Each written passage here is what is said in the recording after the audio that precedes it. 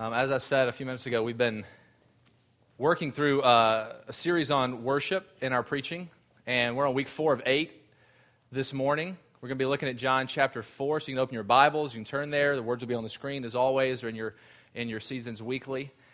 And this is really one of the most, to me, incredible stories of Jesus' ministry. And the background is Jesus is traveling.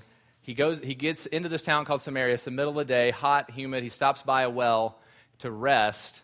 His disciples go into town to buy food, and a Samaritan woman comes up and to get some water, and Jesus greets her and asks her for a drink. And so what I'm going to do is read I'm going to read verse 9 to 15 in John 4 as an intro, and then we're going to walk through verses 16 to 30. Hear the word of God. John chapter 4. The Samaritan woman said to Jesus, how is it that you, a Jew, ask for a drink from me, a woman of Samaria? For Jews have no dealings with Samaritans. Jesus answered her, if you knew the gift of God and who it is saying to you, give me a drink, you would have asked him, and he would have given you living water. The woman said to him, sir, you have nothing to draw water with, and the well is deep. Where do you get the living water? Are you greater than our father Jacob? He gave us this well. He drank from it himself, as did his sons and all his livestock.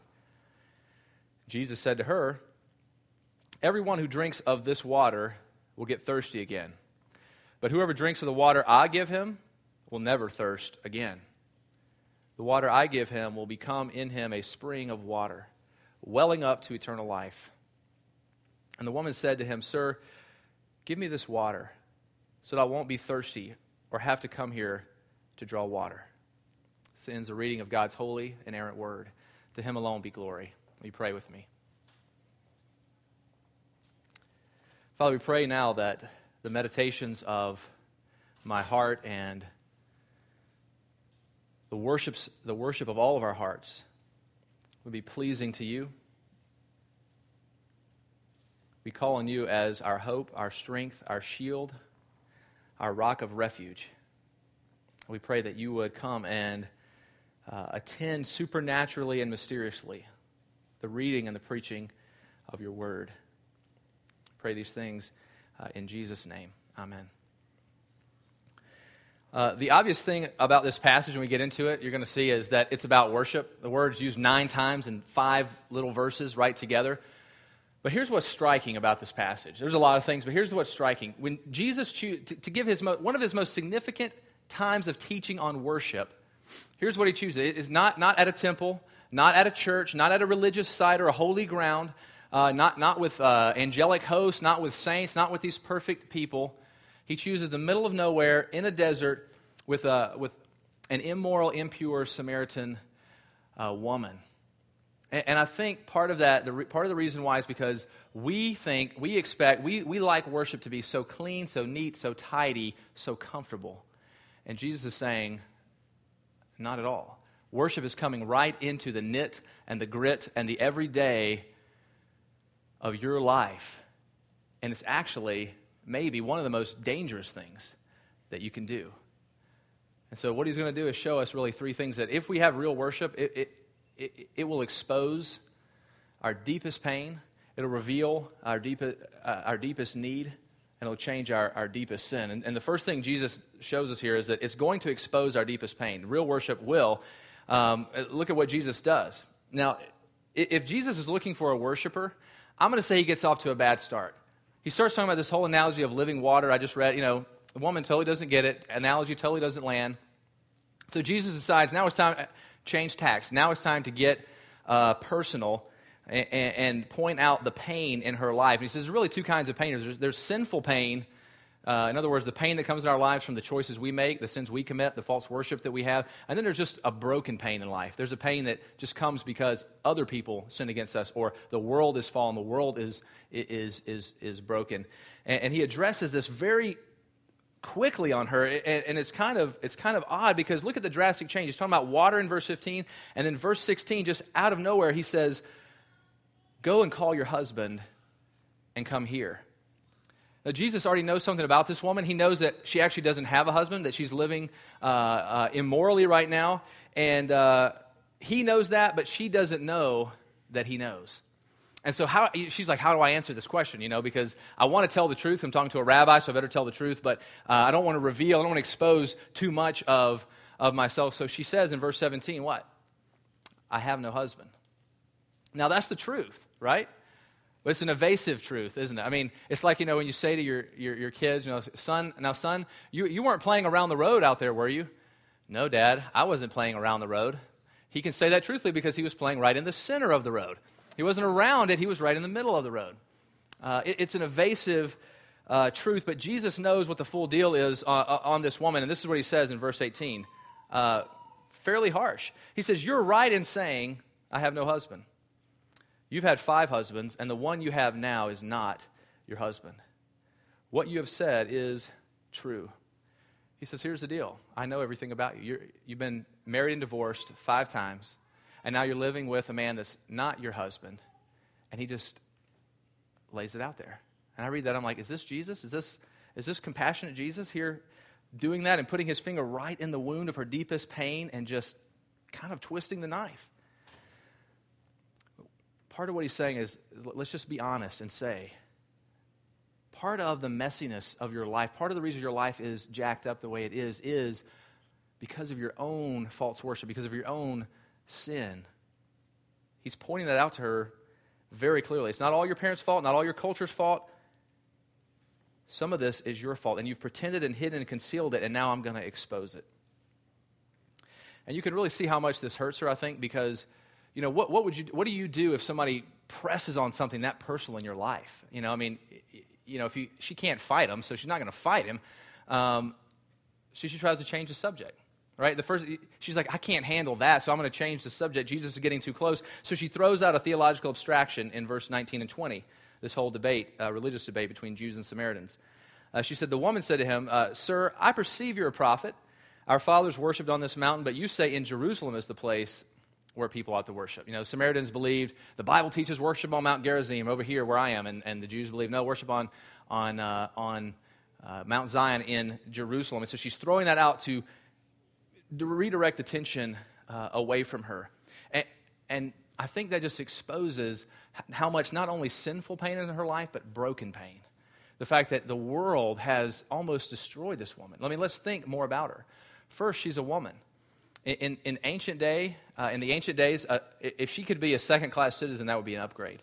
More likely, she is considered a property, considered a sexual object, considered a servant. And second of all, she's a Samaritan. And in that day, Samaritans were considered like a half-breed. They were considered a race that was, impure. And so she's experienced racism all of her life. She's been under that deal.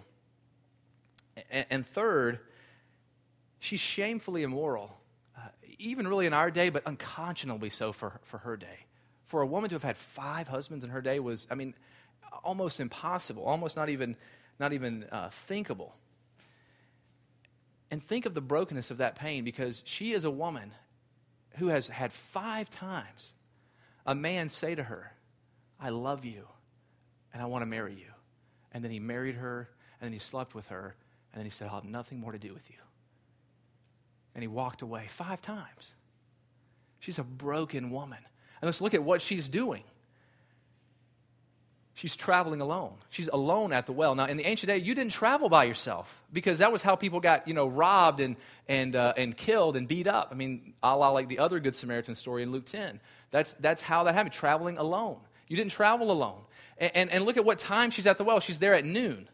Now, what kind of, who goes in the middle of the desert heat, who wants to carry a 50-pound water jar through the desert at noon? That's the last time you do it. You go to the well early in the morning, late in the evening when it's cool. So here's the question.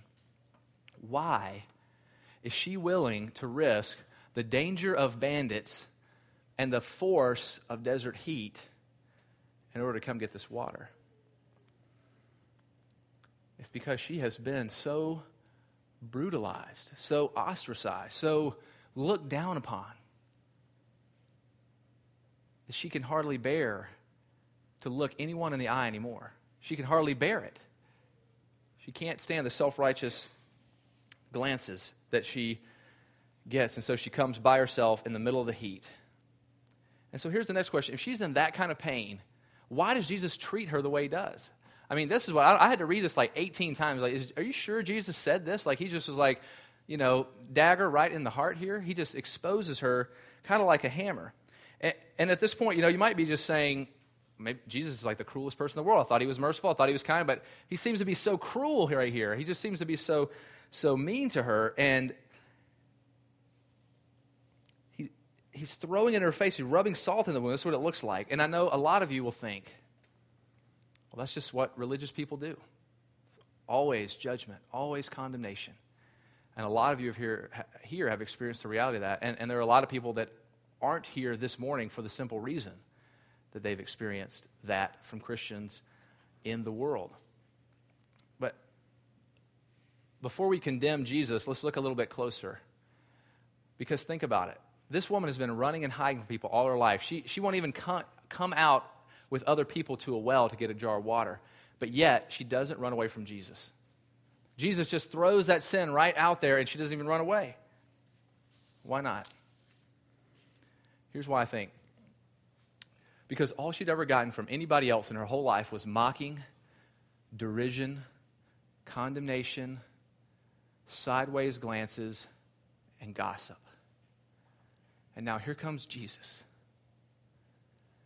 And you have to understand all the rules of the day, because a man was not even allowed to talk to a woman in public then. A Jew would never talk to a Samaritan, and a holy rabbi wouldn't be caught dead talking to an impure, immoral woman like her. And so here's this woman mocked by everybody all her life, and then she sees Jesus come to her, and what? He approaches her. He looks her in the eye. He speaks to her. He humanizes her. And so she doesn't run. She stays to see what he has to say. To everybody else, she had been property. She'd been servant. She'd been a sexual object, fodder for gossip. But in the eyes of Jesus, she was a loved human being. And so at that moment, she was able to not fear being exposed, because she knew she had nothing to fear from the exposer. Simply because of his humanity with her. Now, I don't care who you are, if you're Christian, non-Christian. I think every person in this world would kill to have someone be able to look in the deepest part of who you are and know and name everything there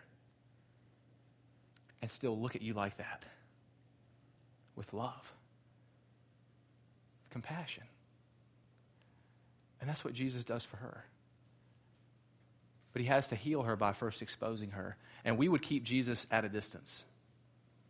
I think we've even built our own lives around. We even do it in worship. I mean, think about her. She throws out a theological point. She uses theology to distance herself from Jesus. How sick is that, right? I mean, we whatever we do, we don't want Jesus getting in close and seeing any of that. I went to the zoo some time ago with my kids, and I was thinking, went to the lion cage, and I was kind of looking out, and it's not a cage, it's really an area, whatever. But you look at the lion, he's kind of over there, and he's kind of laying down, and his tail's switching around, and you're like, he's cute. He's a nice lion. He's so cuddly. It's because he's at a distance. He can't do anything. He can't really relate to you. He can't really do anything. But throw you in the cage, that's a whole different story. Suddenly it becomes dangerous. And in a way, I know it's a bad analogy, but in a way, Jesus is kind of like that. It's kind of like a lion. We want to keep him at a distance, domesticated, soft, quiet, gentle, don't really get inside, don't really do anything. And so we push away and we conceal and we hide and we pretend that I'm okay and you're okay. Instead of letting God get close. The Samaritan woman had been hiding all of her life. But she finds out when you actually get next to Jesus, it gets a little dangerous. You can't really hide anymore. There's nothing you can do to hide. And I think sometimes we even come to worship and we say things like, hey, let's come in and worship and leave everything else out there. Leave all your pain out there. Leave all the distractions out there and your grumblings and your grudges. Leave all that out there because we're here to worship. As if like the Bulldog Cafeteria can become like a reality-free zone where your life isn't really occurring in here. But what Jesus is saying is, no, that's what I want you to bring me. I mean, if we can't bring to God the deepest part of who we are, if we can't bring to God our grudges and our fears and our doubts and our pain and our suffering and our sin and give it to Him as an act of worship, then what relevancy does our faith really have? What relevancy does it have? If it's not in the nitty-gritty of my life, but Jesus says worship is always personal. Real worship is always personal. It's not abstract. It's not out there. It's coming in here. Jesus says it's always personal, always deals with real life, because worship is not about just coming here to learn a few things about God or get an inspirational dose for the week. It is about opening yourself to Him, and that's honestly dangerous, and it's scary. That's why somebody can go to church for 20 years, and you say, virtually never changed. He's been to church 20 years, but he never changed, never become a different person, because he conceals and hides and refuses to let Christ come close. And the question is what do you need to stop pretending about this morning? What do you need to stop blaming other people for? What do you need to stop hiding and concealing? Where does the gospel need to shine the light into your heart? Because Jesus could deal with our junk. It's not too hard for Him. So we can come to worship and pretend, or we can come and confess. And what the Samaritan woman really teaches us is that worship it's not just that, hey, sin and brokenness don't disqualify you from worship. It's actually even more than that. It's actually that sin and brokenness are really the only thing that can qualify you for worship. That's what she's showing us. It's the only way you can come to God without hypocrisy. But how does it actually happen? Well, it happens as Jesus not only exposes the deepest pain, but as He reveals our deepest need. You remember the question she asked Him? Hey, what mountain should we worship on? What's the answer to the theological question? This mountain, that mountain. Where should we worship? And Jesus is going to actually answer her question, but He's going to do it in such a way that's going to reveal her need and reveal our needs. And the first thing He said she actually needs is the truth. Look at His response in verse 21 to 24. Jesus said to her, "Woman, believe me, the hour is coming when neither on this mountain nor in Jerusalem will you worship the Father. You worship what you do not know, and we worship what we know, for salvation is from the Jews. But the hour is coming and is now here when the true worshipers will worship the Father in spirit and in truth. For the Father is seeking such people to worship Him. God is spirit, and those who worship Him must worship in spirit and in truth." It's kind of cryptic, isn't it? I mean, it's hard to really understand exactly what He's saying there, but here's the bottom line. He's saying to the woman, bottom line is you're asking the wrong question. You're saying, where can I worship God? Where? This here, over there, where is God so I can worship Him? As if God could be defined by a where. It's the completely wrong question. Where is not the right question, as if we have some localized tribal deity God sitting in His temple, wringing His hands, going, I wish just somebody would come by and worship me for a few minutes. That's what I really, really need. Jesus says, where is a completely wrong question. He tells her, you worship what you do not know. In other words, you're worshiping this scrawny version of God that's limited to your little particular area in the world and your own, ethnic national identity. And God cannot be contained by walls and by rituals and by, He doesn't belong to any one ethnicity. He doesn't belong to any one race. And so you're asking the wrong question. And I think this actually explodes the whole definition of worship, because it's saying the definition of worship, the word in Greek there, proskuneo, same word as our word in origin of our word in English of worship. It doesn't mean come to church on a Sunday morning and sing a few songs. The word worship means worthship. Worthship. In other words, to give worth to give value to something that is worth something that is valuable. Worship simply means to treasure something, to value it, to give your life and your allegiance to it. And ultimate worship is to worship one thing, or to treasure one thing, or hold as precious one thing above all other things. And everybody does that, whether you're religious or not. And so I said this last week, I'll say it again. The question is not where you worship or when you worship or if you will worship. The question is who you're going to worship or what you're going to worship. That's always the question. I'll try to give you a practical example of this. Of just kind of what this looks like. just as an example, let's say that you're a single guy, and your friend decides he wants to set you up with a girl he knows, and he kind of points her out to you across the room, and you look at her and you're like, yeah, she's kind of cute. I think I would like to get to know her. And then he takes you up and introduces her, and you're like, man, you start to kind of get enamored. She's beautiful. I just like the face and her hair, the way she walks, and then you start talking to her, and wow, she is so cool. Like you start seeing her, and you're like, man, she is so deep, so interesting, so fun. And then you start to get to know her better, and you start to build your a life around her. You start to change your behavior toward her. You start to give her gifts, and you start to protect her. You start to make time to take her out. You start to spend less time with your guys and more time with her, right? And then you start to think about the implications this relationship has for your life, and maybe we get married, maybe we will get married. Then you are married, and then you're thinking about all the implications that this relationship has, and you're starting to fill your mind with her, and you see what that is, right? Because you filled your mind with her, and you've given yourself to her, and you've pledged your allegiance to her, and you've grown your whole commitment to her. You see what that is, right? And her friends, the women, will say it, and usually with like a swoon or like an like he worships the ground she walks on, right? He worships the ground she walks on. It's worship. The guys, of course, were much more crass, and what the guys will say, oh, he's whipped. He's wrapped around her little finger. He's always got to be with her. But the truth is that what he's done is he's begun to give her greater value and worthship, than he's given, and then he's given himself in proportion to her worth. As her worth grows in his heart and mind, so does his level of worship. There's nothing like, I don't know if you've ever experienced this, but of being a guy in a group, like 5 guys are friends, and one guy falls in love, and the other 4 guys, can't even get a date. And the endless smack talk that comes from those 4 guys to the one, who's out on Friday night with his girlfriend versus playing video games with them or something. The endless smack talk is just incredible. It just goes on. Oh, you're out with her again. Yeah, we know.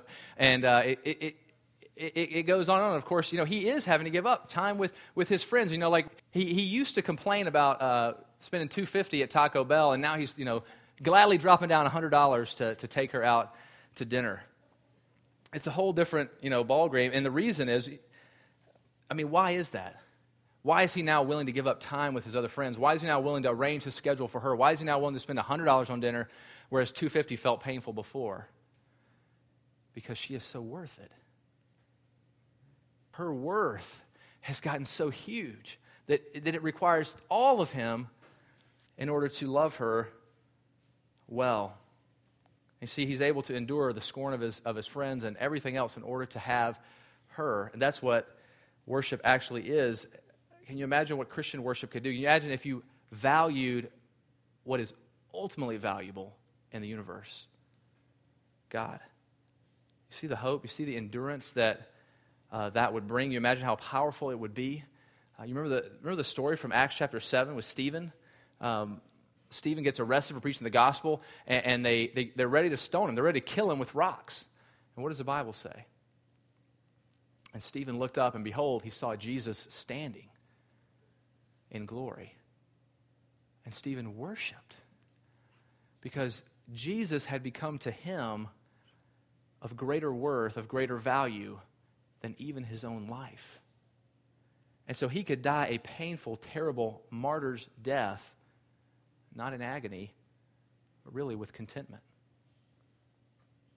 That's the power of worship. And the Samaritan woman needs that truth in her life because her life is nearly ruined and she has nothing but shame. And that's why Jesus tells her the truth. And verse 23 says, the Father is seeking worshipers like you. Why? Because God is arrogant and petty and he always needs people saying, I love you, and he always needs people praising him? No. Not because he needs it, but because she needs it. She needs the power of worship. Not because he needs it, but because I need it and because you need it. That's why he's seeking worshipers. My son, my 5-year-old Jude, he has a little stuffed animal. I think almost all kids do, right? But he has a little stuffed animal. He's a little monkey. And the monkey's name is Mo. And Mo is, beyond a shadow of a doubt, the most valuable thing, the most precious thing in Jude's life. And, I dread the day that, like, the leg falls off or whatever, because I think, like, reality will fold inside out and everything will just disappear. I don't know what will happen, but it's not going to be pretty in my house. But Mo is his most valuable possession. And honestly, I truly believe that you could take Jude outside and you could pull up a brand new BMW right to the front door there, 2012, 7 Series. Pull it up right to the front door. That's right, not a 5 Series. The first service caught that too. You could pull that BMW right up to the front door, and then you could put it there and then put Mo here and say, okay, Jude, you can only choose one. You can only have one. Which one will it be? Which one's he going to pick? Mo, that's right. He would run right to Mo, not even think about it. Why? Well, he's a kid. He's not mature enough yet to understand the worth and the value of a new BMW.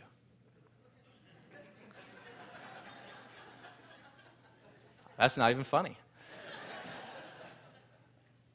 But in the same way,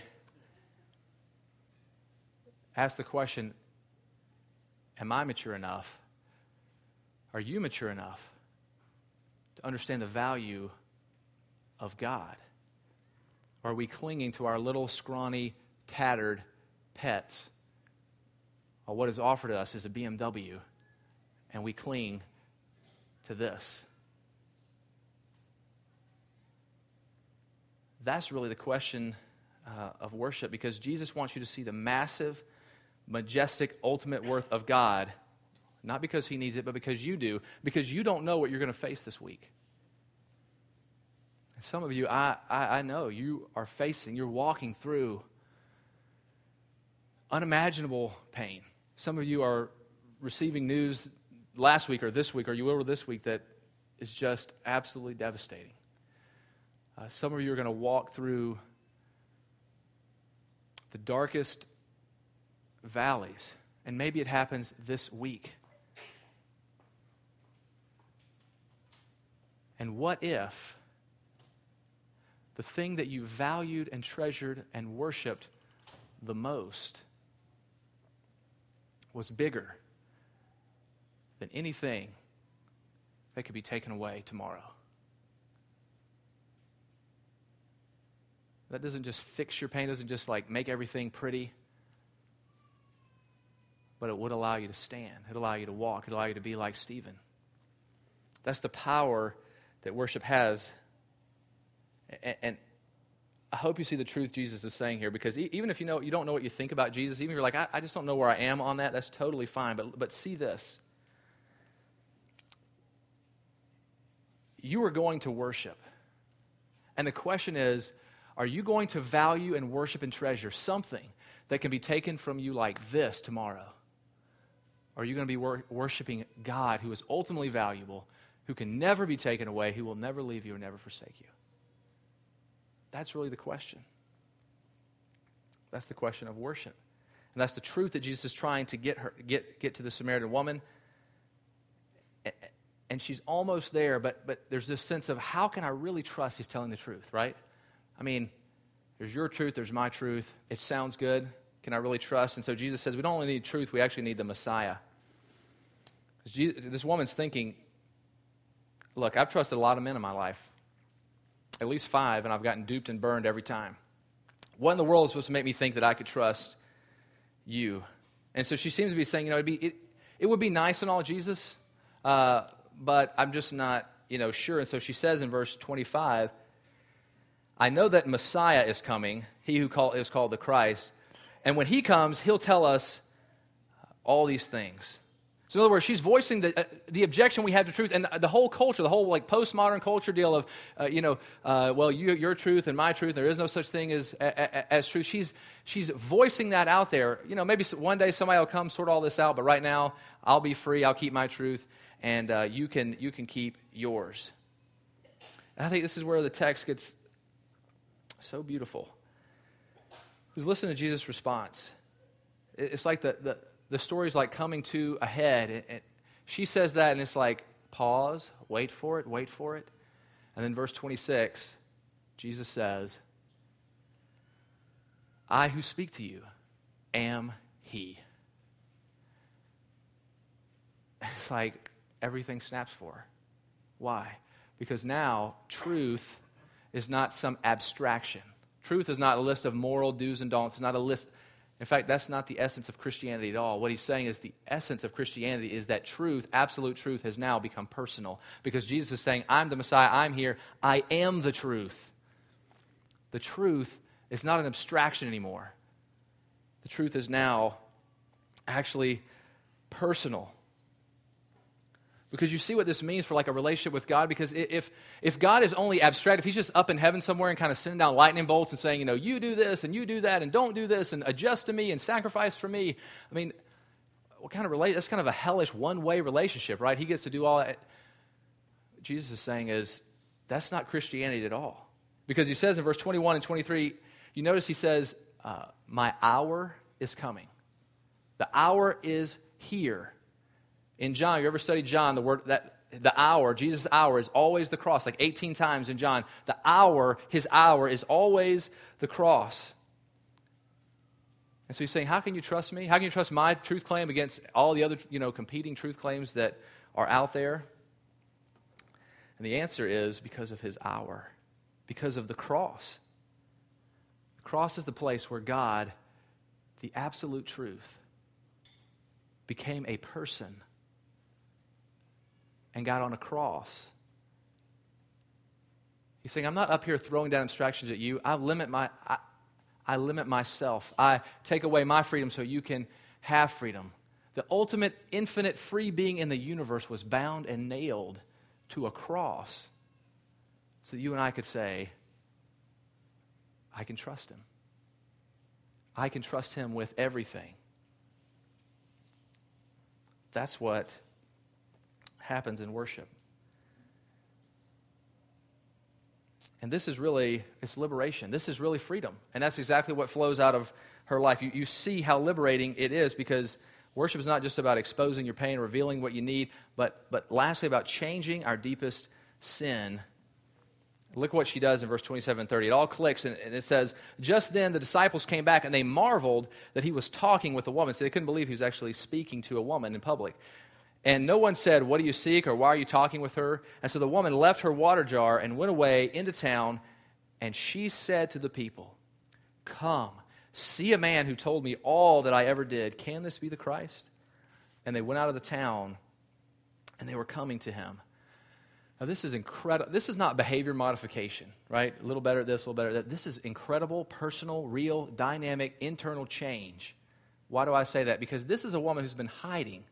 She won't even look anybody in the eye. She's out there by herself, and now suddenly she's running into town and addressing people and evangelizing people. And come see this man Jesus and see who he is and see what he did. And did you notice what she said? She said, he told me everything I ever did. Well, he only told her like kind of one thing. You had five husbands, and now you're living with a sixth man. But here's what she's saying. Because I met Jesus, the deepest pain in my life, the deepest sin in my life, the deepest, most shameful thing has now become the most powerful testimony. Because I met Jesus, that which was once shame has now been transformed into testimony. And now she's out looking people in the eye and addressing them and calling them to come and meet this man, Jesus. She had worshipped. She knew she was cherished by God, and therefore she had nothing to fear from man. She'd been cherished by God. She had nothing to fear from man because Jesus' worth and his beauty had expanded so much in her heart and in her mind that her fear and her shame shrank down in comparison. So what about us? What about you? Could you imagine for a moment that the deepest, most painful thing about you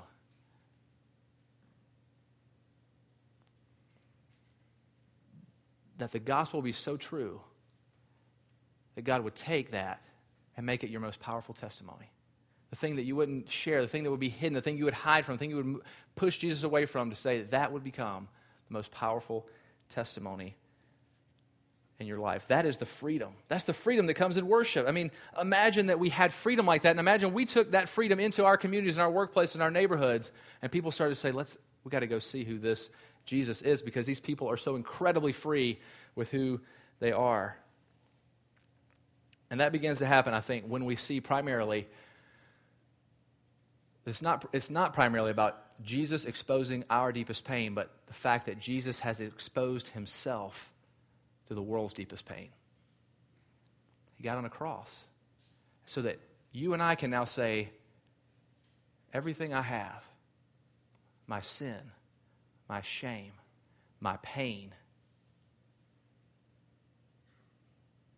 has all been taken and paid for and absorbed in the great hour of the Messiah.